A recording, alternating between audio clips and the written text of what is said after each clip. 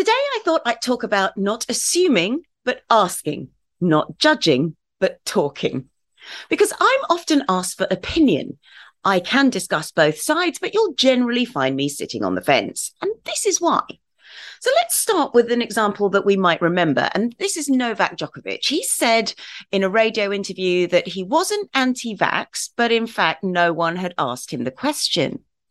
Now, when I've been asked to comment on vaccines, one of the key things I highlighted was that we don't talk about vaccinations enough and ask people why they do or don't want to have them. We tend to assume that someone who doesn't have the COVID vaccine is anti-vax, or that someone who does is compliant or cares about their community. And actually, it's far more complex than that. So using this example, research by the Royal Society of Medicine outlines the 5 C's of compliance to medical treatment: confidence in the treatment working, complacency, how worried we are about actually getting the disease or whatever it is, communication, how we've been approached to take that particular treatment, constraints, how convenient it is to comply. In other words, if we can't actually get to a vaccination centre, that's a problem.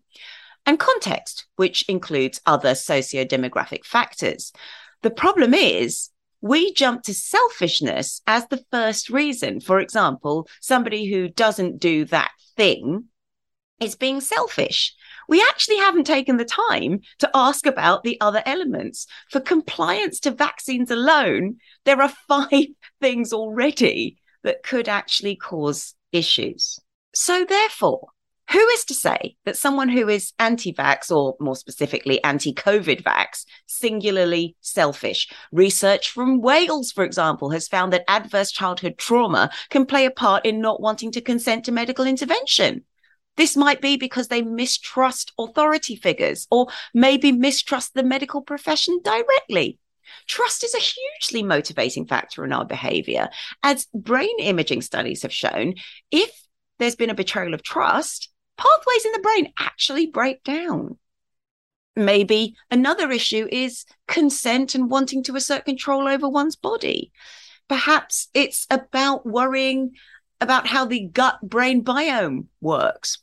Perhaps it's not just transference, but it's social learning, seeing parents who didn't believe in a certain thing. So there's a number of factors that could result in compliance or non-compliance, and selfishness is simply but one. Therefore, reasons why people do or don't do something go far beyond selfishness or entitlement or any judgment we can immediately offer on the evidence available to us. So rather than make assumptions and pass judgments on things, which actually probably in the bigger picture have little consequence for us, try this. Number 1, reflect on why you feel so strongly about someone's position that maybe is held in opposition to your own. Reflect on the complexity of your own behaviors. Have you never said or done something because of a mitigating factor? Relate it to that. Think about how you would feel being judged poorly because of said mitigating factor, especially by someone who doesn't know the true story. And then channel your energy into things that will make a positive impact on your life.